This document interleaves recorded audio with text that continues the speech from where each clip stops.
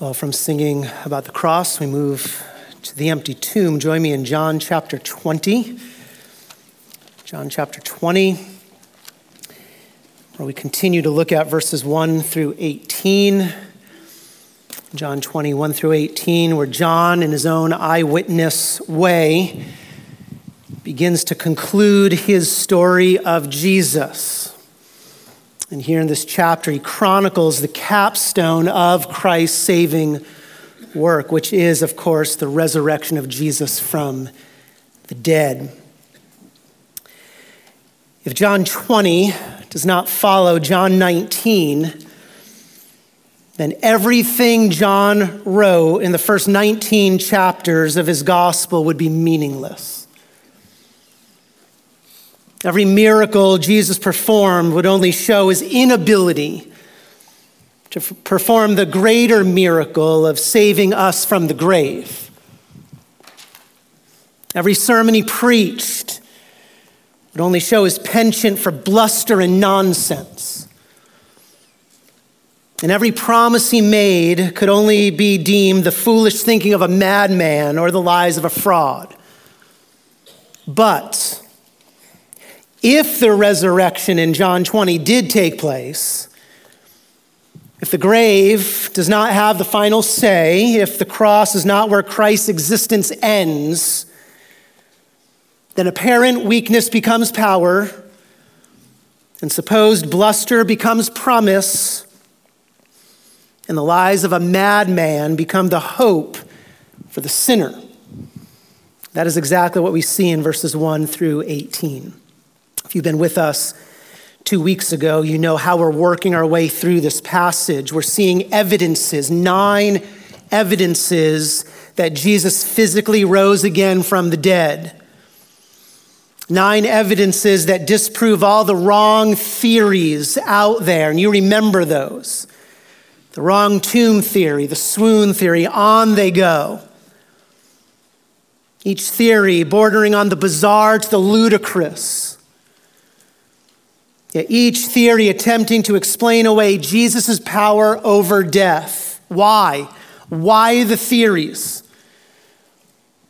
Because, as we saw a few weeks ago, it is the resurrection of Jesus that is God's proof of coming judgment. It's the resurrection of Jesus that is supernatural proof that what Jesus promised in John 5 will take place. Here's the promise: that there's an hour coming in which all who are in the tombs will hear the resurrected Christ's voice. Christ is coming back. He's returning. And all will come forth. Those who did the good deeds, those who came to Christ in saving faith, when they hear Christ's voice, they will come to a resurrection of life. For the believer, the resurrection of Jesus means joy, hope, glory. But for the unbeliever, continuing the promise, those who committed the evil deeds, those who have rejected Christ's gospel, refused to acknowledge his resurrection, Jesus says they will come from the grave, they will experience a resurrection of judgment. Those are frightening words, but they are true because Jesus rose again from the dead. And so John, writing so that we might believe, you see that in verse 31, believe that Jesus is the Christ, the Son of God, the resurrected one, and through that belief have life in Jesus' name. John is writing so that we might escape that coming judgment, experience life in Jesus. That's the point of the book. John gives us 9 irrefutable evidences confirming that Jesus did indeed rise again from the dead. Confirmation that eternal life is only found in him. Proof that a coming resurrection, whether unto blessing or destruction, that resurrection is coming. We looked at the first 4 evidences 2 weeks ago. Evidence number 1, Jesus' followers knew the tomb where Jesus was buried. They knew the tomb where Jesus was buried. Cross off the wrong tomb theory. It doesn't make sense. John is clear. Notice verse 1. Mary Magdalene came early to the tomb. What tomb? The same tomb that ends John 19, where Jesus was laid. There's no confusion. Look at verse 4. John tells us that he came to the tomb, the already mentioned tomb, the same tomb. Verse 6, Peter entered the tomb. There's no wrong tomb theory out there. They knew where Jesus was buried. It led into evidence number 2. Evidence number 2, the death stone was miraculously removed. We see that in verse 1. We would expect the stone to be rolled away. That's not what we see here. Verse 1, John tells us that the stone was taken away. It was taken out of that grooved channel. It was laid aside, never to seal Jesus in the grave again. And remember the size of the stone, between 1.5 to 2 tons. This is nothing less than a supernatural act. That's what the other gospel accounts confirm. So cross off the stolen body theory. It's led into evidence number 3. Evidence number 3, Jesus' followers were too rational to imagine a hallucinated Jesus. What is true throughout the account, whether it be Mary, who arrived first to the tomb, or Peter and John who followed her, remains true is that none of them expected to find Jesus' tomb empty. They didn't expect this. Jesus swooning never entered their mind. No one is expecting a resurrection. Look at verse 2. The only explanation Mary can come up with, she's logical. Verse 2, she ran and came to Simon Peter and the other disciple and said to them, they, most likely the religious leaders, have taken away the Lord out of the tomb. They've taken his body to desecrate it further. Look at verse 13. She repeats this. They have taken away my Lord. Repeated in verse 15, Sir. She thought this was the gardener. Sir, if you have carried him away, tell me where you have laid him.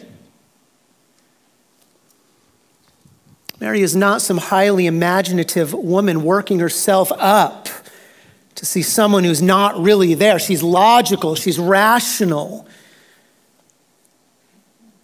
There's no hallucinated Jesus. It brings us to evidence number 4.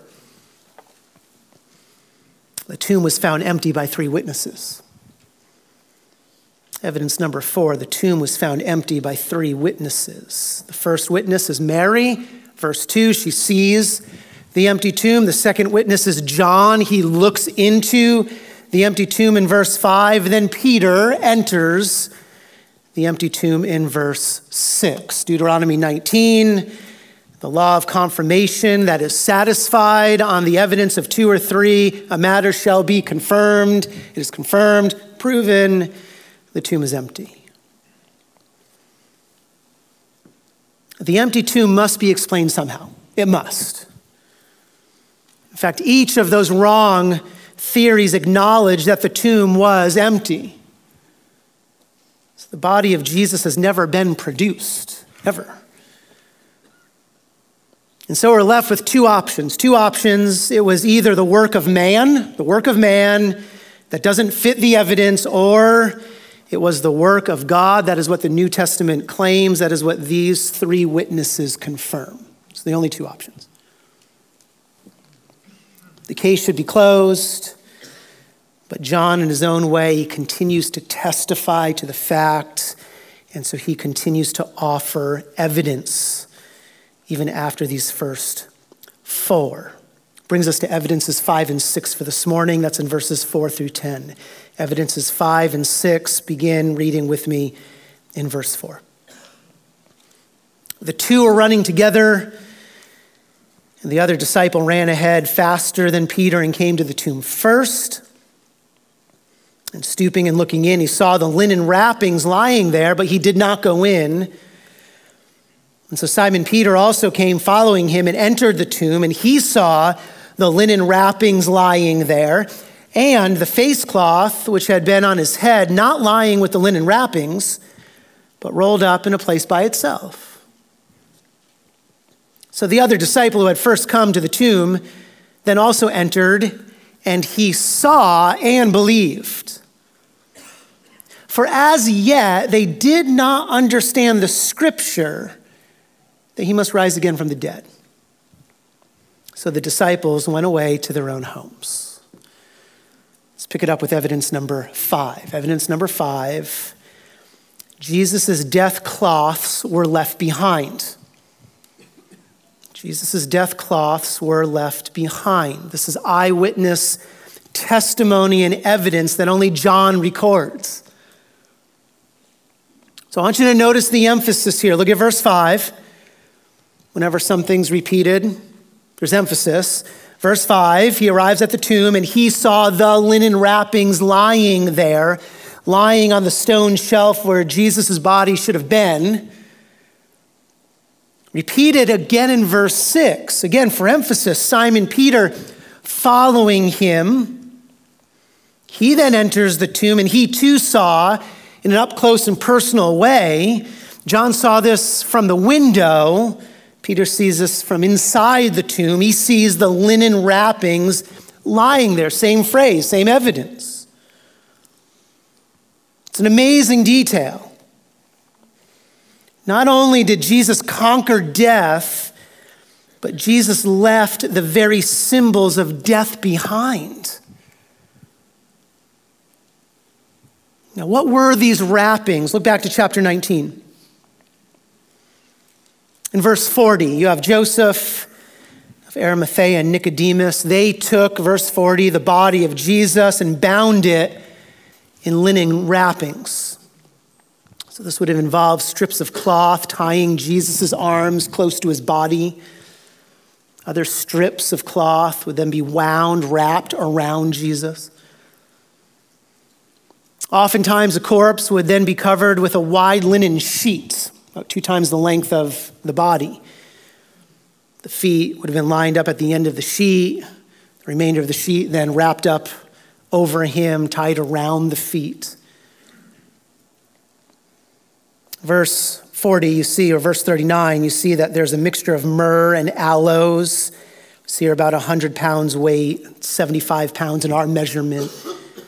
Those are spices, perfumes, who had been spread inside the wrappings, the inner folds of the linen. It was a kind of glue. It held everything together. And the way John describes the left behind wrappings here, he is drawing a contrast to another tomb. He's drawing us back to John 11. This is by design. You remember John 11, Lazarus came forth bound hand and foot with wrappings, and his face was wrapped around with a cloth. So you have 2 dead men, you have 2 resurrections, you have 2 empty tombs. But there's a difference. When Lazarus left the grave, death came out with him. Why? Because he will return to the grave. He will die again. But when Jesus left the tomb, death stayed behind. Why? He will not die again. Death stays behind. Why? Because Jesus is the firstborn from the dead. Revelation 1, Jesus is the one alive forevermore. So much so, he holds the keys. He is the master of death and of Hades. Contrast between Lazarus and Jesus. And it seems here that Jesus' body simply passed through these death garments. He leaves them behind like an empty shell. They're still in the shape of his body, no doubt because of the perfume, the spices, that glue. This is the uniqueness of Christ's resurrection body. It's a physical body, but it's able to pass through solid material. We'll see that later in this chapter. When Jesus appears to his apostles, but he comes through the locked doors. John Stott described the death cloths this way. They were a discarded chrysalis, and I love that imagery, from death to life, a discarded chrysalis from which the butterfly has emerged. From death to life, never to die again. So you can cross off the swoon theory here that cannot explain how Jesus loosed himself from these linen wrappings. Again, think of the contrast with Lazarus. Lazarus needed others to untie him. You remember that? He kind of gets out and everybody's just standing there. What does Jesus say? First thing, can someone go and untie him? Like, are you going to leave him there forever? So somebody needed to untie Lazarus, and Lazarus hadn't been crucified and speared 36 hours previous. Clothes were like a straitjacket holding the dead victim secure. Cross off the swoon theory. You can cross off the grave robber theory again because of the detail we find in verse 7. Notice. The face cloth which had been on his head, so that's a twisted cloth, would have been placed under the chin, tied to the top of the head. It keeps the mouth of the corpse closed. And notice the detail. That cloth was not lying with the linen wrappings. It was rolled up. It's still twisted. That's the idea. Still twisted in an oval shape. It was in a place by itself, not on a different shelf, not thrown on the floor, but where Jesus' head would have been. The whole scene is orderly, it's calm. There doesn't seem to be some violent, quick raid by grave robbers. Grave robbers would have plundered the grave without discretion. They would have either taken the body away quickly, leaving nothing behind, trying to get away as fast as they can, or they would have torn the grave wrappings off. Remember the scene. The soldiers were guarding the tomb. There's an official wax seal warning of any intruder entering. They're not taking their time. I have a hard time folding my clothes from the dryer. Okay, grave robbers are not folding clothes and putting them where they should be. One commentator puts it this way: no robbers would have ever rewound the wrappings in their original shape, for there would not have been time to do so. It's just logic. He would have flung the cloths down in disorder and fled with the body. Fear of detection would have made them act as hastily as possible. It is almost as if John knew what the critics would one day claim happened. So this cannot be a robbery. It cannot be a resuscitation, a swoon. Because of evidence number 5, Jesus' death cloths were left behind. So given all the evidence up to this point, all the evidence, the violent moving of the stone, the empty tomb confirmed, those grave garments, the chrysalis left behind. Notice verse 8, we read of two reactions from two eyewitnesses. The first reaction is from John, verse 8. So the other disciple, John, who had first come to the tomb, then also entered. Follows Peter. And he, John, saw. And the word here is not just simply seeing with the eyes, but he's interpreting. He's making sense of the scene. And John's conclusion then is this, verse 8, and he believed. That's the conclusion. I will believe. He's persuaded by the evidence. He believes that Jesus was alive. John is the first apostle to believe that Jesus rose again from the dead. But that is not how Peter responds in verse 8. Peter's not mentioned. They'll be included in verse 9 in a moment. Nothing is said of Peter believing. It's only John believing. I think the silence is deafening here.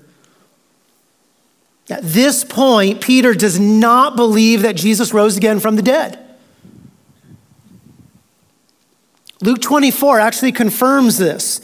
Luke records this: Peter went away to his home, marveling. It's not the word believe. Marveling, wondering, questioning. He's trying to make sense of what had happened. John believes, Peter does not believe. And in my mind, this is an odd way to end the first part of this resurrection story. What do we expect to be said here? They both believe. That's what we expect. Look at verse 10. So the disciples went away again to their own homes. That's it. That's the conclusion. The apostles not only leave the scene, but they leave one another. They go their separate ways. One goes away believing, the other goes away wondering and questioning. Again, it's an odd ending. It's a passage meant to prove Jesus' resurrection. What about Peter? How are we to make sense of these two reactions? Well, look at verse 9. Here's how we make sense of it. Verse 9, editorial note from John. Verse 9 begins for. So here's an explanation of why he believed Jesus to be alive, but Peter didn't. Why is that? Because for, as yet they, both Peter and John, as yet they did not understand the scripture. They did not understand the Old Testament testimony that he, Christ, must rise again from the dead. So at this point, neither of these apostles have connected Jesus' resurrection, the empty tomb, to any Old Testament promise. They have not made that connection. Now, this should not come as a surprise to us, though. Jesus has prepared us for this moment. Remember Jesus' promise back in chapter 14. It will only be when the Helper, when the Holy Spirit, whom the Father will send in my name, only then, when the Spirit is given, only then will he teach you all things. Only then will he bring to your remembrance all that I said to you. Only then will you be able to make sense of my death and my resurrection, even my ascension. It's only when the Spirit comes, your eyes to see the glory of God in the face of Christ. Or think of John 16, where Jesus promised, when he, the Spirit of truth, comes, he will guide you into all the truth. It's only through the Spirit that they will be able to make sense of what has happened to Jesus. He will glorify me. He will showcase my glory. How? For he will take of mine.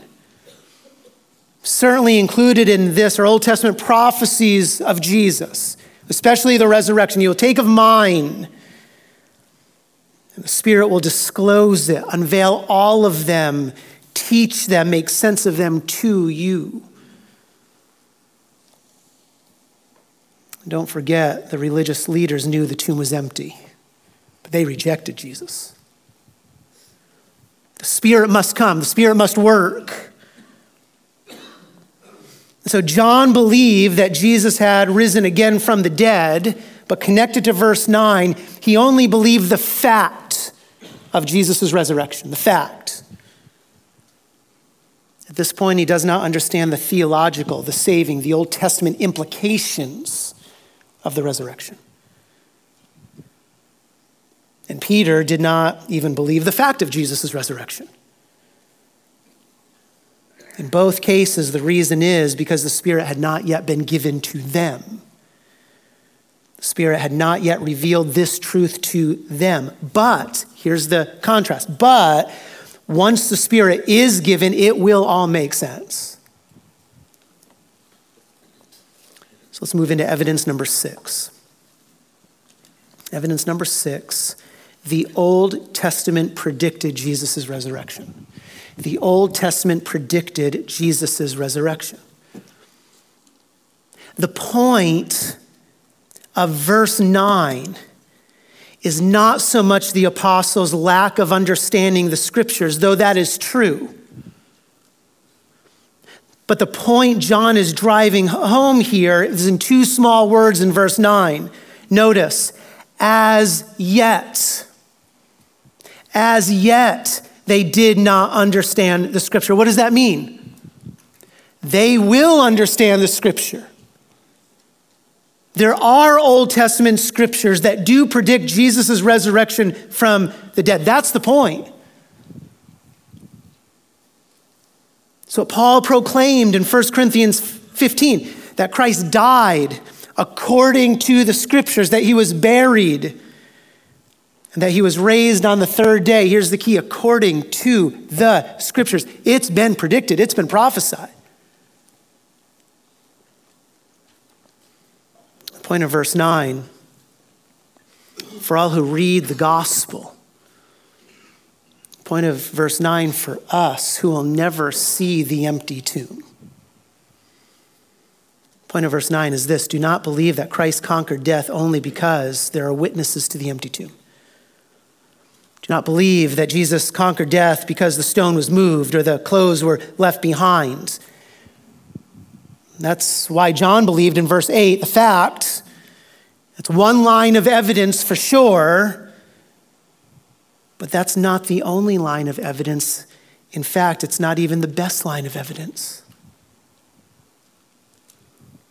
No, believe that Jesus conquered death because God himself predicted it. Believe the resurrected Jesus because the Old Testament prophecies announced it.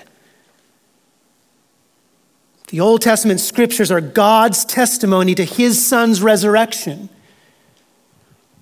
And that is what the Spirit uses to open the eyes of the sinner to see the glory of God in the face of Christ. As yet, they did not believe or connect it, but they will, and they would very soon. Now, let's unpack this just a little bit further. What scriptures does John have in mind here? What scriptures? And there are three specific Old Testament prophecies that clearly predict a resurrected Savior.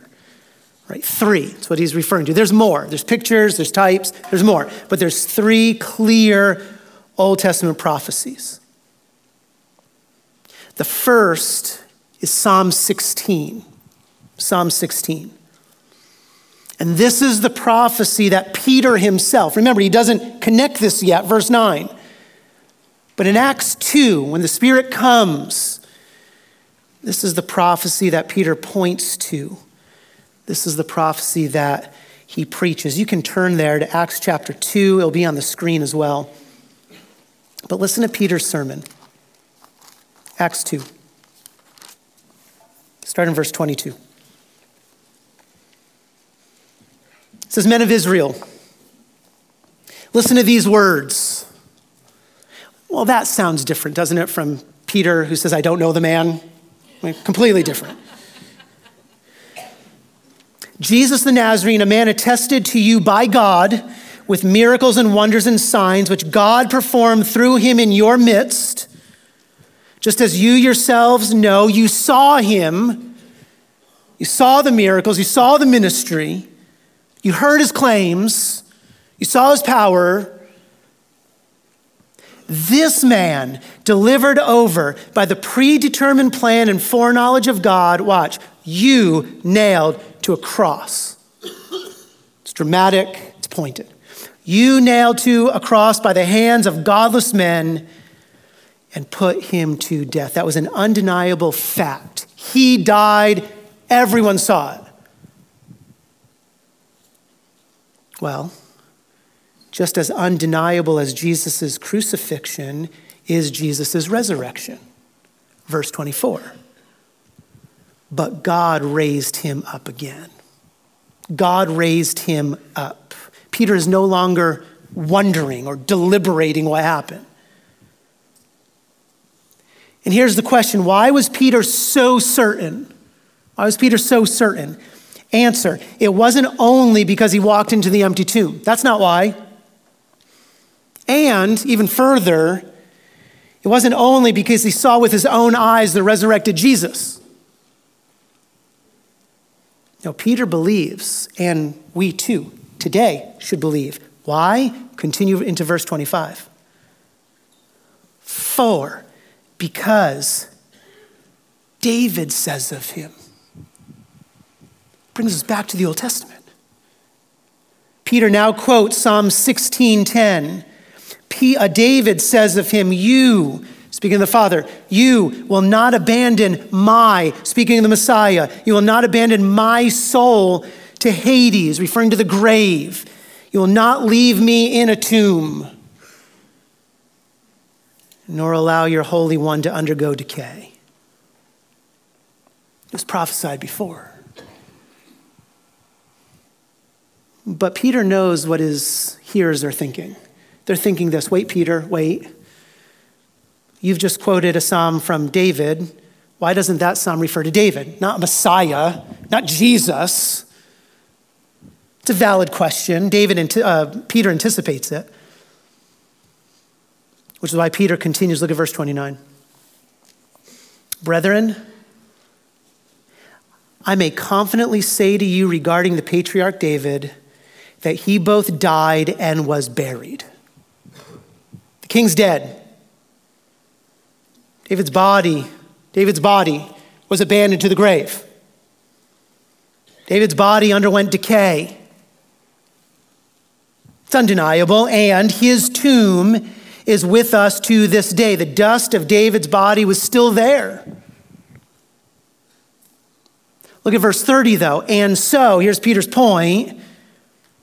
And so, Psalm 16 cannot be about David. He must be thinking of somebody else, someone greater. And so, Peter says, David was a prophet, and he looked ahead and spoke of what? In Psalm 16, he spoke of the resurrection of the Christ. John 20 is fulfillment of Psalm 16. He spoke of the resurrection of the Christ. He was neither abandoned to Hades, nor did his flesh suffer decay. That is one reason Jesus rose on Sunday. It was so that death did not have enough time to decompose his body. It's the details of the prophecy. And thus Peter's conclusion is this Jesus God raised up again. That's the first Old Testament prophecy that predicts Jesus' resurrection from the dead. And though, back in John 20, Peter does not connect that just yet in verse 9, he will. And once the Holy Spirit is given, it all makes sense to both John and Peter. And Peter proclaims this with a boldness and a joy. We will never visit the empty tomb of Jesus, but the scriptures predicted it. Second prophecy referred to in John 20. It's Psalm 22. Psalm 22. That's the psalm Jesus himself referred to while he hung on the cross. So this is a psalm that now let's focus on John believing later when the Spirit's given. John heard Jesus' cry, my God, why have you forsaken me? Psalm 22, verse 1. Jesus is not asking the question, why have you forsaken me? Because he's unaware of why he was forsaken. That's not the point. He's asking the question because he's drawing our attention back to that psalm. Even from the cross, he says that psalm is being fulfilled by me. And yes, Psalm 22 is a psalm that applied to David. That is true. In fact, Psalm 22 is a psalm that applies to all of us who feel abandoned and alone. But when you read that psalm, you cannot help but notice that it goes beyond what David experienced. This is not only about David, this is about the greater David. This is a psalm about, Psalm 22, verse 6, a worm and not a man, a reproach of men and despised by the people. All who see me sneer at me. They separate with the lip. They wag the head, saying, commit yourself to the Lord. Let him deliver him. That's Matthew 27. That's what the religious leaders did to Jesus. Psalm 22 must go beyond David because the forsaken one, verse 14, is poured out like water. And in his own words, all my bones are out of joint. That's what happens when Jesus' beam is slammed into the ground. My tongue cleaves to my jaws. That's why Jesus says, I am thirsty. Dogs, scavengers have surrounded me. A band of evildoers has encompassed me. And then this statement, they pierced my hands and my feet. It's an execution not invented until hundreds of years later. They pierced my hands and my feet. Thomas, look at my hands, look at my feet. Verse 17, Psalm 22 adds this, they look, they stare at me, they divide my garments among them, and for my clothing they cast lots. That's what the Roman soldiers did. So like Psalm 16, Psalm 22 is a prophetic psalm. It's a psalm about the crucified Christ. One commentator writes this, these sufferings transcend those of any historical sufferer, with the single exception of Jesus. It's about Christ. And yet death is not how that psalm ends. Psalm 22, just like Psalm 16, Psalm 22 ends in life. Listen to verse 22. I, the forsaken one, the pierced one, I will tell of your name, God's name, to my brethren. I will not stay dead. I will live. In the midst of the assembly, I will praise you. I will be resurrected from the dead and return to glory. It's what Jesus prayed in John 17. In fact, verse 28 promises that this forsaken one, this hand and feet pierced man, will one day, I love it, will one day rule the nations. How does he rule the nations? He's resurrected from the dead. And all will bow before him. In fact, they will come and declare his righteousness. So unlike David, whose body remains in the grave to this day, the forsaken one of Psalm 22 lives. He is the resurrected Jesus who will one day return to rule the nations. That's how Jesus interpreted this psalm from the cross. And again, though Peter and John did not connect this to the empty tomb, once the Spirit was sent, they would not only have understood it, they would have believed it with all their heart. There is prophecy, and it is fulfilled. Last prophecy here, last clear prophecy, Isaiah 53. Isaiah 53, when you look at the New Testament, you see this clearly refers to Jesus. Jesus connected it to himself in Mark 10, Luke 22, John 12. Matthew applies this to Jesus in Matthew 8. This is the prophecy the Ethiopian was reading when Philip said, that's about Jesus. Let me tell you about Jesus. This is clearly about Christ. But this prophecy, though it is about a suffering servant, is not just about a suffering servant. This is a prophecy about a resurrected and enthroned king. Listen now to how the prophecy begins. Isaiah 52:13, it's the beginning of the whole section. Behold, be amazed at this. Stand in awe, behold my servant, the one who will suffer. My servant will prosper. After suffering comes success. And how will he prosper? Verse 13, he will be high. Translated, he will be raised up. It's resurrection. Next statement, he will be lifted up. That's ascension, back to glory. And he will be greatly exalted. He will be seated at the Father's right hand. There's the success of the suffering servant. And then the end of the prophecy concludes this way. So often we focus in just on the suffering and forget the beginning and the end. Verse 10, he is the pierced, crushed servant. He will see his offspring. He'll live. He'll see his followers, the spiritual family. He'll see the very ones for whom he died, back in verses 4 through 6. Verse 11, he will see them and he will be satisfied. Verse 11, the Father will also prolong his servant's days. He will never die again. So just like the one who would not be abandoned to the grave, Psalm 16, and just like the pierced one who will one day rule the nations, Psalm 22, here, the servant, Isaiah 53, though he will be cut off from the land of the living, this servant will be raised up.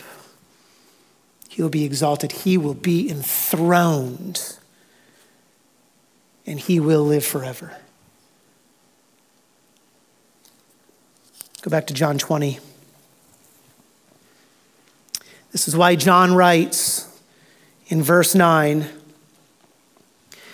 that Jesus, according to the scripture, that Jesus must rise. Underline it. He must rise from the dead. Jesus' resurrection is a divine necessity.